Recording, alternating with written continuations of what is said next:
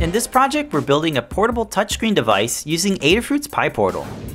We designed a case to fit all the electronics so you can make a portable IoT project.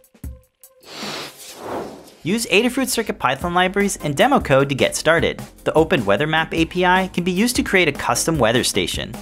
Check out the Learn Guide for documentation and CAD files. The enclosure features snap fit covers and a bracket for securing all the components. Get the parts to build this project, links are in the description. Secure the PCBs to the 3D printed case with machine screws. The back cover snap fits and features a spot for a bigger speaker. There's also a nice cutout for the microSD card slot. You can use a toggle switch to power the device on and off. You can also recharge the LiPo battery over USB. The faceplates can be swapped out so you can build a custom keypad.